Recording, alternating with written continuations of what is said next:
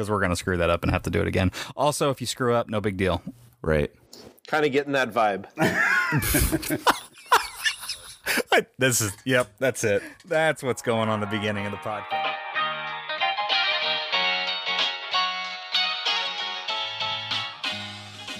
We're excited to announce two educators today on the podcast. Van is a 6th grade math teacher at Mandan Middle School, and Ryne is an 11th grade AP/DC U.S. history teacher at Mandan High School. Both have a combined 20 years of teaching experience and sit with 5 years of Canvas expertise. Van coaches high school football at Mandan, and Ryne is an officiate of high school and college football and a high school fast pitch softball coach. We've gotten to know them over the last few weeks and are thrilled they've accepted our invitation onto the podcast to discuss all things MasteryPaths. On tonight's show, Van, Ryne, welcome. Thank you. Thank you. As you guys know, we are interested in the why more than the how as it pertains to the power of Canvas. So you both have mentioned your use of MasteryPaths. Tell our listeners a little bit about what they are, and then give us a little bit of the why pitch for using them. Yeah, MasteryPaths are pretty new to Canvas, at least in the last couple of years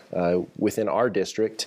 And MasteryPaths really, for us, are a way to give student choice for all kinds of different applications. Van uses his MasteryPaths for like a daily work in classroom, kind of a perfect practice type of a setup. For my dual credit U.S. history class, I use MasteryPaths as a form of summative testing, which allows for some retesting opportunities along with built-in reteaching. Kind of the why for me incorporating MasteryPaths in the beginning was to move testing from a kind of the strategy of what do you know right now, which is what we've probably all grown up with when we talk about summative tests, and really moving to an assessment for learning, giving students the opportunity to learn during the process of testing, giving them an opportunity to retest using the technology of MasteryPaths.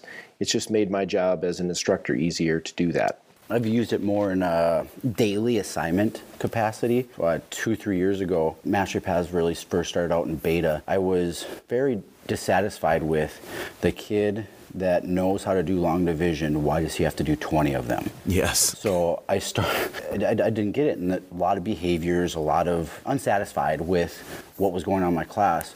And what I did is I shortened up all my assignments to 5 or 6 problems and then built in these academic supports, these interventions, enrichments into the MasteryPaths to really give kids the opportunity to get the feedback they need instantaneously, not even after they do 5 problems. After they do 1 problem, what did they do wrong? How can we fix it before they go on to the next problem? I have to interject because I've got to say that you're the math teacher I needed to have.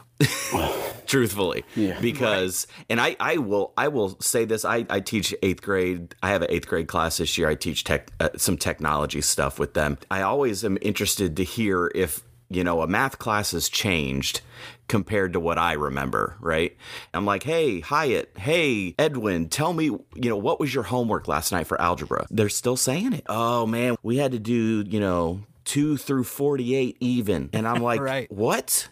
Again, still? I was doing that in the 80s. Come on. I would have been much better in math class, frankly, if I was able to do less and just prove it. Yeah, and how to fix it right away. And you don't have to wait till the end of the assignment. You don't have to wait till you did 15 of them wrong and form those bad habits to all of a sudden now I have to fix it.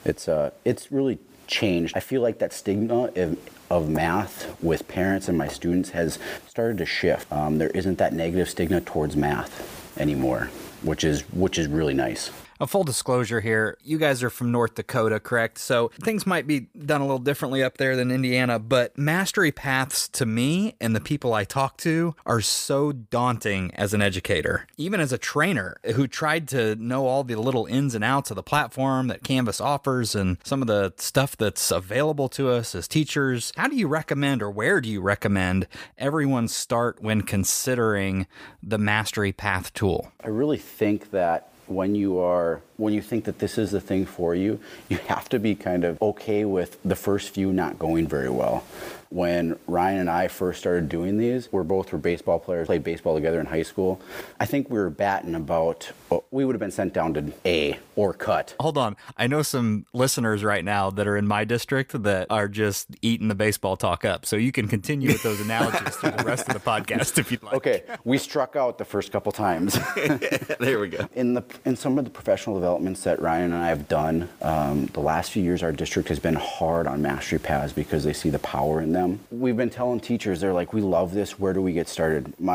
And what I always tell them is create good content, create good quizzes, and then really be intentional and thorough about what are the academic supports that I would give a kid with this assignment or this quiz, and then how can I put that into Canvas? The actual building of the Mastery Path isn't overly complicated, isn't overly time consuming. It's the building of good content and good academic supports. What Eddie is sort of hinting at is just the whole mentality of when are we as educators, when do we get to that point where we're willing to, take the leap? Right. And this has been something we've talked about before on other episodes. Eddie's talking about how daunting Mastery Paths are for him. I would be in the same group. I see a tool within Canvas. I know that it's valuable. It wouldn't be there if it wasn't. And I hear people talk about it like you guys are, talking about how powerful it is. I think a lot of our listeners just need to hear this conversation from two experienced teachers with it, nudge into it, because as you said, it's not really about conquering the building of Mastery Paths. It's about having good content to put into that Mastery Path. Is that what you're saying? Yeah, and I think a lot of us already have that good content in Canvas. If maybe we just restructure it a little bit, maybe put it as a quiz instead of an assignment, or an assignment instead of a page, we already have that content in. When you're talking about the dauntingness of Mastery Paths, I think that when you dive in for the first time, it's really great if you can dive in with somebody else in your same content area, whether it's a PLC group or somebody on a team or something like that, to kind of divide and conquer the work. I know one of the things that Van introduced into my Canvas life was the idea of a sandbox class, a place to kind of play around and build content. And one of my co-teachers, guy that teaches government with me, we sat down and we built the first Master Path for the high school together in that sandbox class. So he would work on one of the tests and I would work on the other. And we were able to create content a little bit faster that way. And it was also good to just be able to bounce ideas off of somebody else as you're in this process. Ryne brings up a great point on just finding members of a team that can help you create content. I think it's so important to surround yourself with people that are kind of teaching similar things to you to create that content together. It just makes life so much easier, especially when you're starting from scratch. The willingness for you guys to sit down, and I think what we've been doing for years and years and years in public education is having these workshops, these sit downs with your teams, and they were often, curriculum maps. We sit down for ages and ages and hours upon hours and upon hours designing our curriculum for our courses. I don't know that I see those curriculum mapping meetings happening right there where we're like, we're going to build right here in Canvas. Like, why not just sort of cut out the middle step? Yeah, it can be as daunting as you want it to be, but when you take it and I think when we took it and really broke it down piece by piece and really started to figure out how all the pieces fit. Oh, we want to make a mastery path? Okay, let's sit down, and in half an hour, 45 minutes, we busted a whole mastery path out, which for me is a lesson. For Ryne is an assessment. So those first ones took a little bit longer because we didn't know how all the pieces fit. Well, now we have an idea of how all those pieces fit, and it's very liberating for us for me in my teaching on how how well that works. It's definitely worth the time. So you mentioned earlier, and you used a word here that I think is really important. You said you were being intentional, and we talk about instructional design being so intentional and at the same time complex. How has your mindset changed as educators, both of you guys, looking at something like MasteryPaths as a way to differentiate and then also personalize the learning? I think it kind of goes back to what I said before about I really want that kid to get what they need right now. I don't want them to wait for the next day to correct the worksheet. I don't want them to wait until the end of their 15 problems to hit submit and then see how they did. It's very intentional that way, and even just as designing my academic supports, I take a look at an individual question. Where's a kid going to trip up on this? Well, they're sixth graders, so most of the time, I have no idea, but every now and then I can have a guess on where they're going to trip up and design those academic supports to fit that kid or that mistake that a kid will commonly make, and make it for them. And what that's done for my mindset is, just as an educator, is I'm always thinking about the kid first. When I'm designing a lesson, the kid comes first before the instruction, before anything else, and then I design everything around that kid. Ooh, Marcus, hold on. Stop the tape. We need to can we just cut that and can we just end the episode here? Thanks for being here, guys. Hey, let's start with the student. Can we just start with the end user on all of this and just stop the nonsense that is happening in education? Keep it going, Van. Sorry, I just had to. I got all goosebumpy here in my closet. Oh boy, put that on. That's got to stay. That's staying. That is edited out. For the record, he said, "I got the goosebumpy in the closet," is what he said. Oh boy, I don't know if I can top that, so I just might pass the torch. Not as eloquent as what Van said, but I think about instructional design for how, like, I designed assessments before I used MasteryPaths. I always had some gotcha questions. You know, it's an AP dual credit U.S. history class, so their tests are usually long and complex. Since I've been using MasteryPaths, it's really made me redefine what a grade is in class. It's not just a percentage. It's not just a letter grade. It's really about the learning that happens with kids, even during a test, when they get a chance to get a retry. It has been a really powerful piece for me that has really made me look at kind of what is a grade in a class. Today, I think I define that differently than I did 3 years ago. This sounds like an excellent time to kind of recharge your batteries and come back with not only some great questions on integrating Canvas for some people that have been in Canvas for a long time, but also the Canvas backpack and who they're following on social media. So stay tuned to the Canvas Casters podcast. We'll be right back.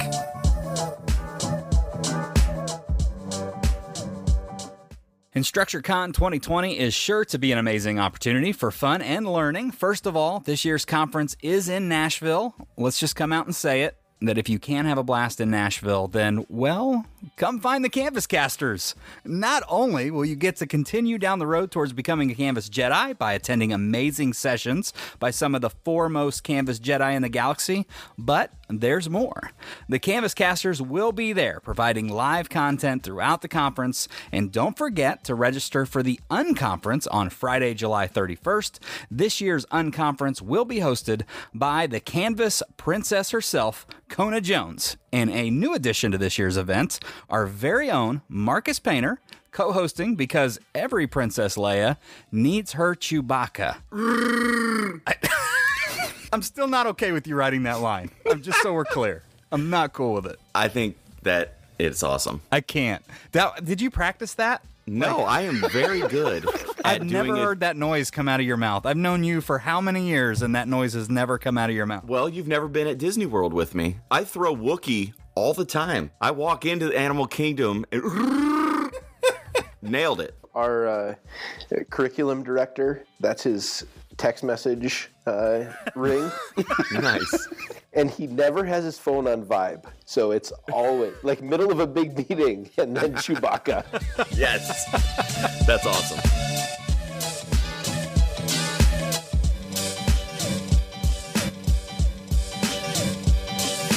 Easy to say, so And we're back. No, I don't want to say that. No, Okay. that's terrible. And we're back. That was like Johnny Carson. Now, we talk on the show a lot about the amount of experience within Canvas and how important that is. And you guys have what I would call, you're not OGs. Okay, let's be real. An OG is a guy like me who can rhyme on accident, like I just did there. But also, an OG is a person, who's been in Canvas for 7, 8, 9 years. But with 5 years of experience with Canvas, that's legit. That's a legitimate amount of time to be using Canvas in your classrooms. Can either of you guys think back to the strange parallel universe before Canvas in your classroom? I had a lot of paper cuts. Right.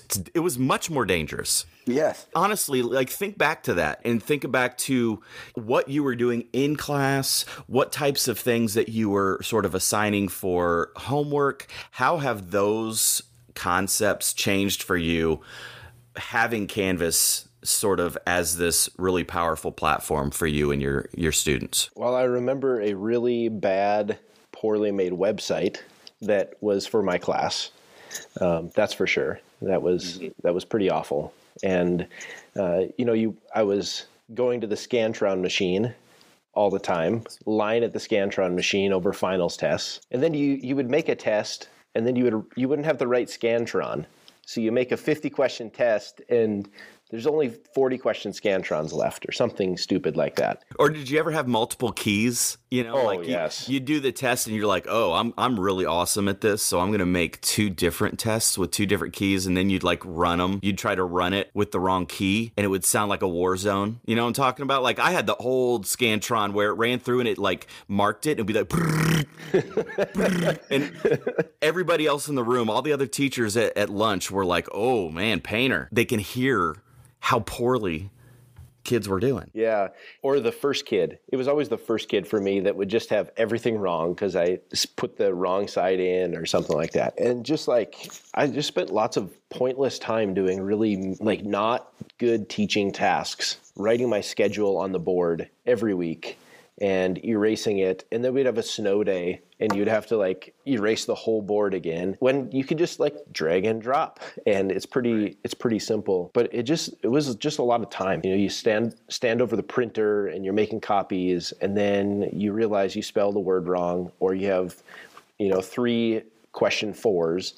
And you got to go back down and reprint them all again. And just those little simple things in the classroom really actually freed up time to be a teacher and treat kids as humans. You're saving time, finding ways to accomplish the tasks. My experience has been the same. There's the idea that these things that we were so dependent upon have transformed. And now in this platform, we have the ability to do those old things in different and more enriching and better approaches to learning. And that's the kicker, is teachers are more efficient. Students are learning more efficiently. I think it's one of the reasons why we're so passionate about doing what we're doing, right? We are getting time back. And that was something that I always tried to stress with teachers that felt overwhelmed in trying something new. It's that I'm giving you time back. Essentially, at the end of this, I know it's going to be a lot of upfront work to get to a point where you're very happy and satisfied with what your online learning looks like or what your virtual environment looks like. But that upfront work pays off in the long run because you are going to get time back. I find a way to have Canvas do the stuff that takes up so much of my time. And that's, people are like, oh, that's a really good way to think of it. It's your TA. It's your teacher's assistant. Whatever you want it to do, there's probably a way Canvas can do it. And so it's like Ryan said, it's saved a lot of time. Like you guys have said, it's saved a lot of time where I can be building relationships with my kids then. Yeah, before Canvas, students would turn in work, and I was kind of notorious for losing work that students would turn in. Especially the kid that turns it in late or something like that. I don't have to worry about that anymore. If, I don't do a ton of grading because I let Canvas do most of it, but, a term paper or something like that, I just have my computer and I can grade it on there. And before, it was taking it home and, spilling coffee on it, and you just misplace stuff. But it's all digital. It's all in Canvas, ready to go when I need to to grade it, when I have time to grade it, those kinds of things. What are some challenges? You guys have a great deal of Canvas experience, but obviously you've been in it for 5 years. What are some things that you've noticed either with yourself or with fellow teachers that you've kind of faced from rollout day one to year one to today? The biggest thing that I have seen is teachers viewed as another thing to do. What is this other thing? And then you have that population of teachers that I'll just wait it out. I'll just wait out Canvas and it will go away at some point, because I think our profession has kind of gone through that where, a new trend comes up, wait 5 years and it'll be gone. And our district's invested a lot of money into Canvas. It's not going away. Like, you can, it's there for a while, so you might as well start investing some time into it. And I think people, I know I struggle with this a lot when people come up and talk to me about Canvas, is I do a lot of stuff in Canvas. Well, I have 5 years of really in-depth experience. I do a lot of different things. Those people think that in order to be successful with Canvas, they have to do all of those things. No, find something that's going to save you some time, get you to buy into this platform, and go from there. What you're describing, I think, is great advice, where it's like, listen, this guy is great in Canvas. He does all the things. If there's a teacher who's reluctant or a teacher who is not as tech savvy, they don't need to be trying to meet that expectation. Find something that works for your students in your setting and put effort into making that really, really great. And so, I've seen teachers where, they don't use quizzes ever, but they use discussions all the time, right? Because that's something that really coincides with the content of their class and the dynamics of the students and so forth. So again, really great advice on if you're using Canvas in your building or district, you don't have to do everything at once. And I try to tell some teachers in my building about, hey, where should I start? And I'm like, well, what's taking up a lot of your time? Let's start there with what's taking up a lot of your time, and we'll try to find a way to put it onto Canvas. There isn't much Canvas can't do. So if a teacher is willing to step out of their comfort zone a little bit, we usually can save them some time somewhere. But a lot of teachers don't have an opportunity to have those discussions with someone that is familiar with Canvas, and that to me is kind of sad. Like, I wish we could be everywhere at one time having those discussions with teachers and individual discussions, because what works in my room doesn't work across the hallway. So obviously we now know how to improperly implement an LMS. What do you guys think is the recipe for success in rollout and growth within Canvas over time? So our school district rolled out Canvas to 4 different levels in 4 different years. So we started with the high school, then year 2 we were at the middle school, year 3 at the upper elementary, and then year 4, which is this year, with the full district rollout, it's K through 2. And I think we've gotten better as a district over time because of the some of the struggles year 1 at the high school in particular. And really, when you look at kind of the takeaway for me, it was a lot about building consistency with what appears to students on the sidebar. Because there are so many options in Canvas. Like you talked about assignments and pages and announcements and modules and all that stuff on the left side, that a lot of the teachers the first year of the full school rollout at the high school just had everything open on the left-hand side. And one teacher first period would have students go to assignments, and then second period they did everything just in announcements. And then third period, they did everything in all of the different, the quizzes were in quizzes and assignments were in assignments. And so what we've just talked about as our district is just start in modules and make everything easy. Hide everything else on the left-hand side for us and just do modules. And it's been amazing how much that has helped when that's been more of a focus. And so I think that's probably the biggest change that's happened throughout our rollout as far as getting students comfortable with Canvas. Right. It's all about consistency for the learner, right? If we're going to get serious, Van, you talked about that earlier. If we're going to get serious about, designing content and making it consistent for the learner, I don't know how many times I've had to say that over the last 4 years, is that, yeah, can we let one teacher use another LMS? And can we let another teacher use Canvas? Absolutely, we could do that. But why would we? Because it doesn't provide a consistent learning experience for everyone. And you can micromanage that down to what Ryne just said, which was, we had teachers using this specific part and then another teacher using this specific part. And it was different for the learner. If I'm a kid that has 6 blocks a day or 8 blocks a day or 4 blocks a day, I'm still confused. Mrs. Jones likes me to do this, but Mr. Stanley likes me to do that. And it's very inconsistent for the learner. We are confusing them without even giving them a chance. That was one of the first 10 commandments that Ryne and I talked about was, hey, we have to make sure we're using the modules, and that's trial and error. Well, that was huge for us. I think our district has done a very good job of rolling this out. We've learned from our bumps. I think one of the things that I wish we would have done a little bit better job right away was really focus on the ways that Canvas can save you time.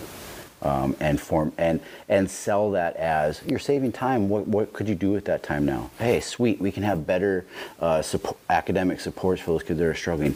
You have the ability to work with those kids who, before, the enrichment kids are always been a struggle to get to because you're so focused on those kids that haven't got it yet.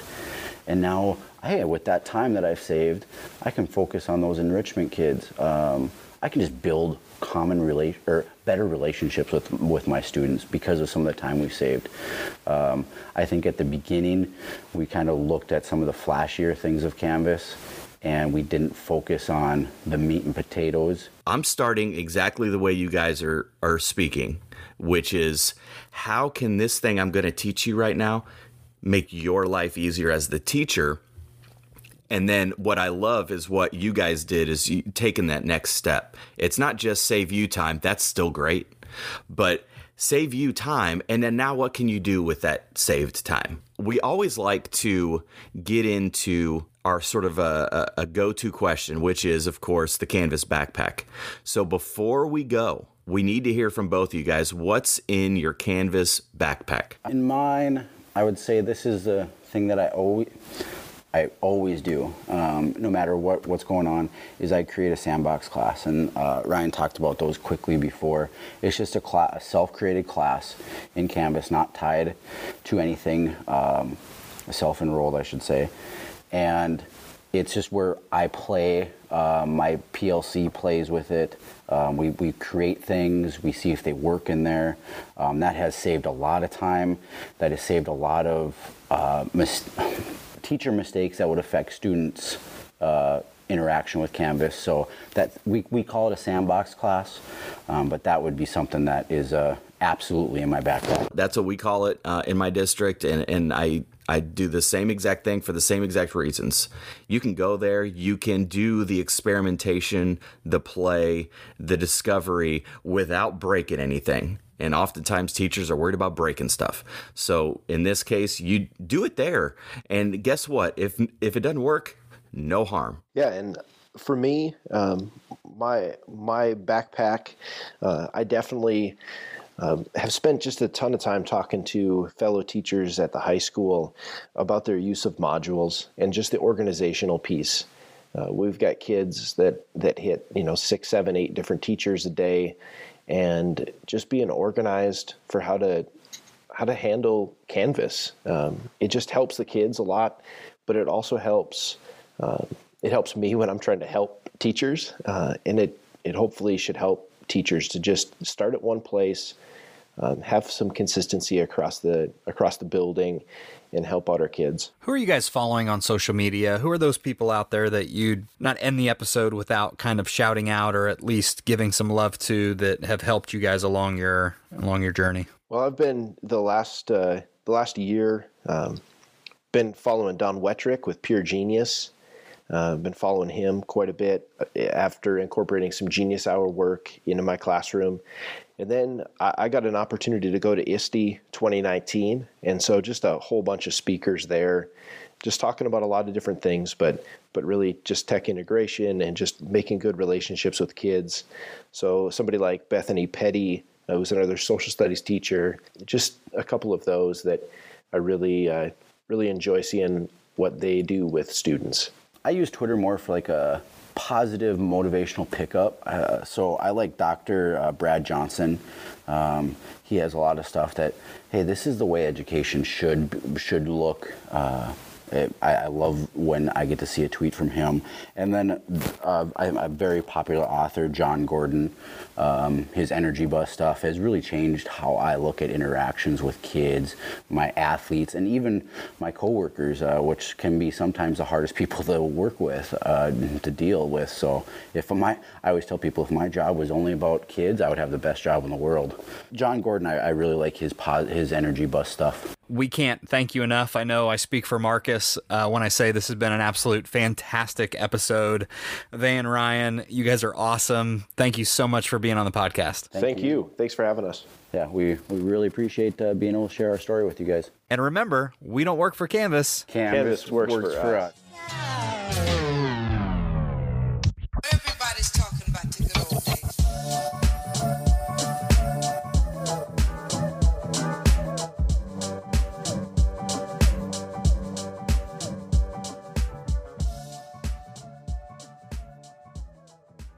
So here's a question, Ryan. Have you officiated Van's football games? Oh yeah. Oh boy. Ooh, this sounds a little shady. We need to get you guys back on the podcast. We've had some good ones. We were roommates in college too. Oh wow, nice. Yeah. So we've had some moments on the field, but Probably my favorite Were the police one. called at any time? Probably my favorite one is a good buddy of mine who I officiate with all the time. Van coaches it's been JV, but freshman football.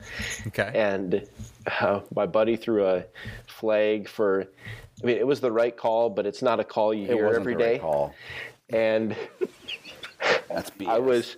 I was the white hat, and my buddy was across the field from Van, and so he came and he reported what he had to me, and I looked at him and I said, "You just wanted me to tell Van, didn't you?"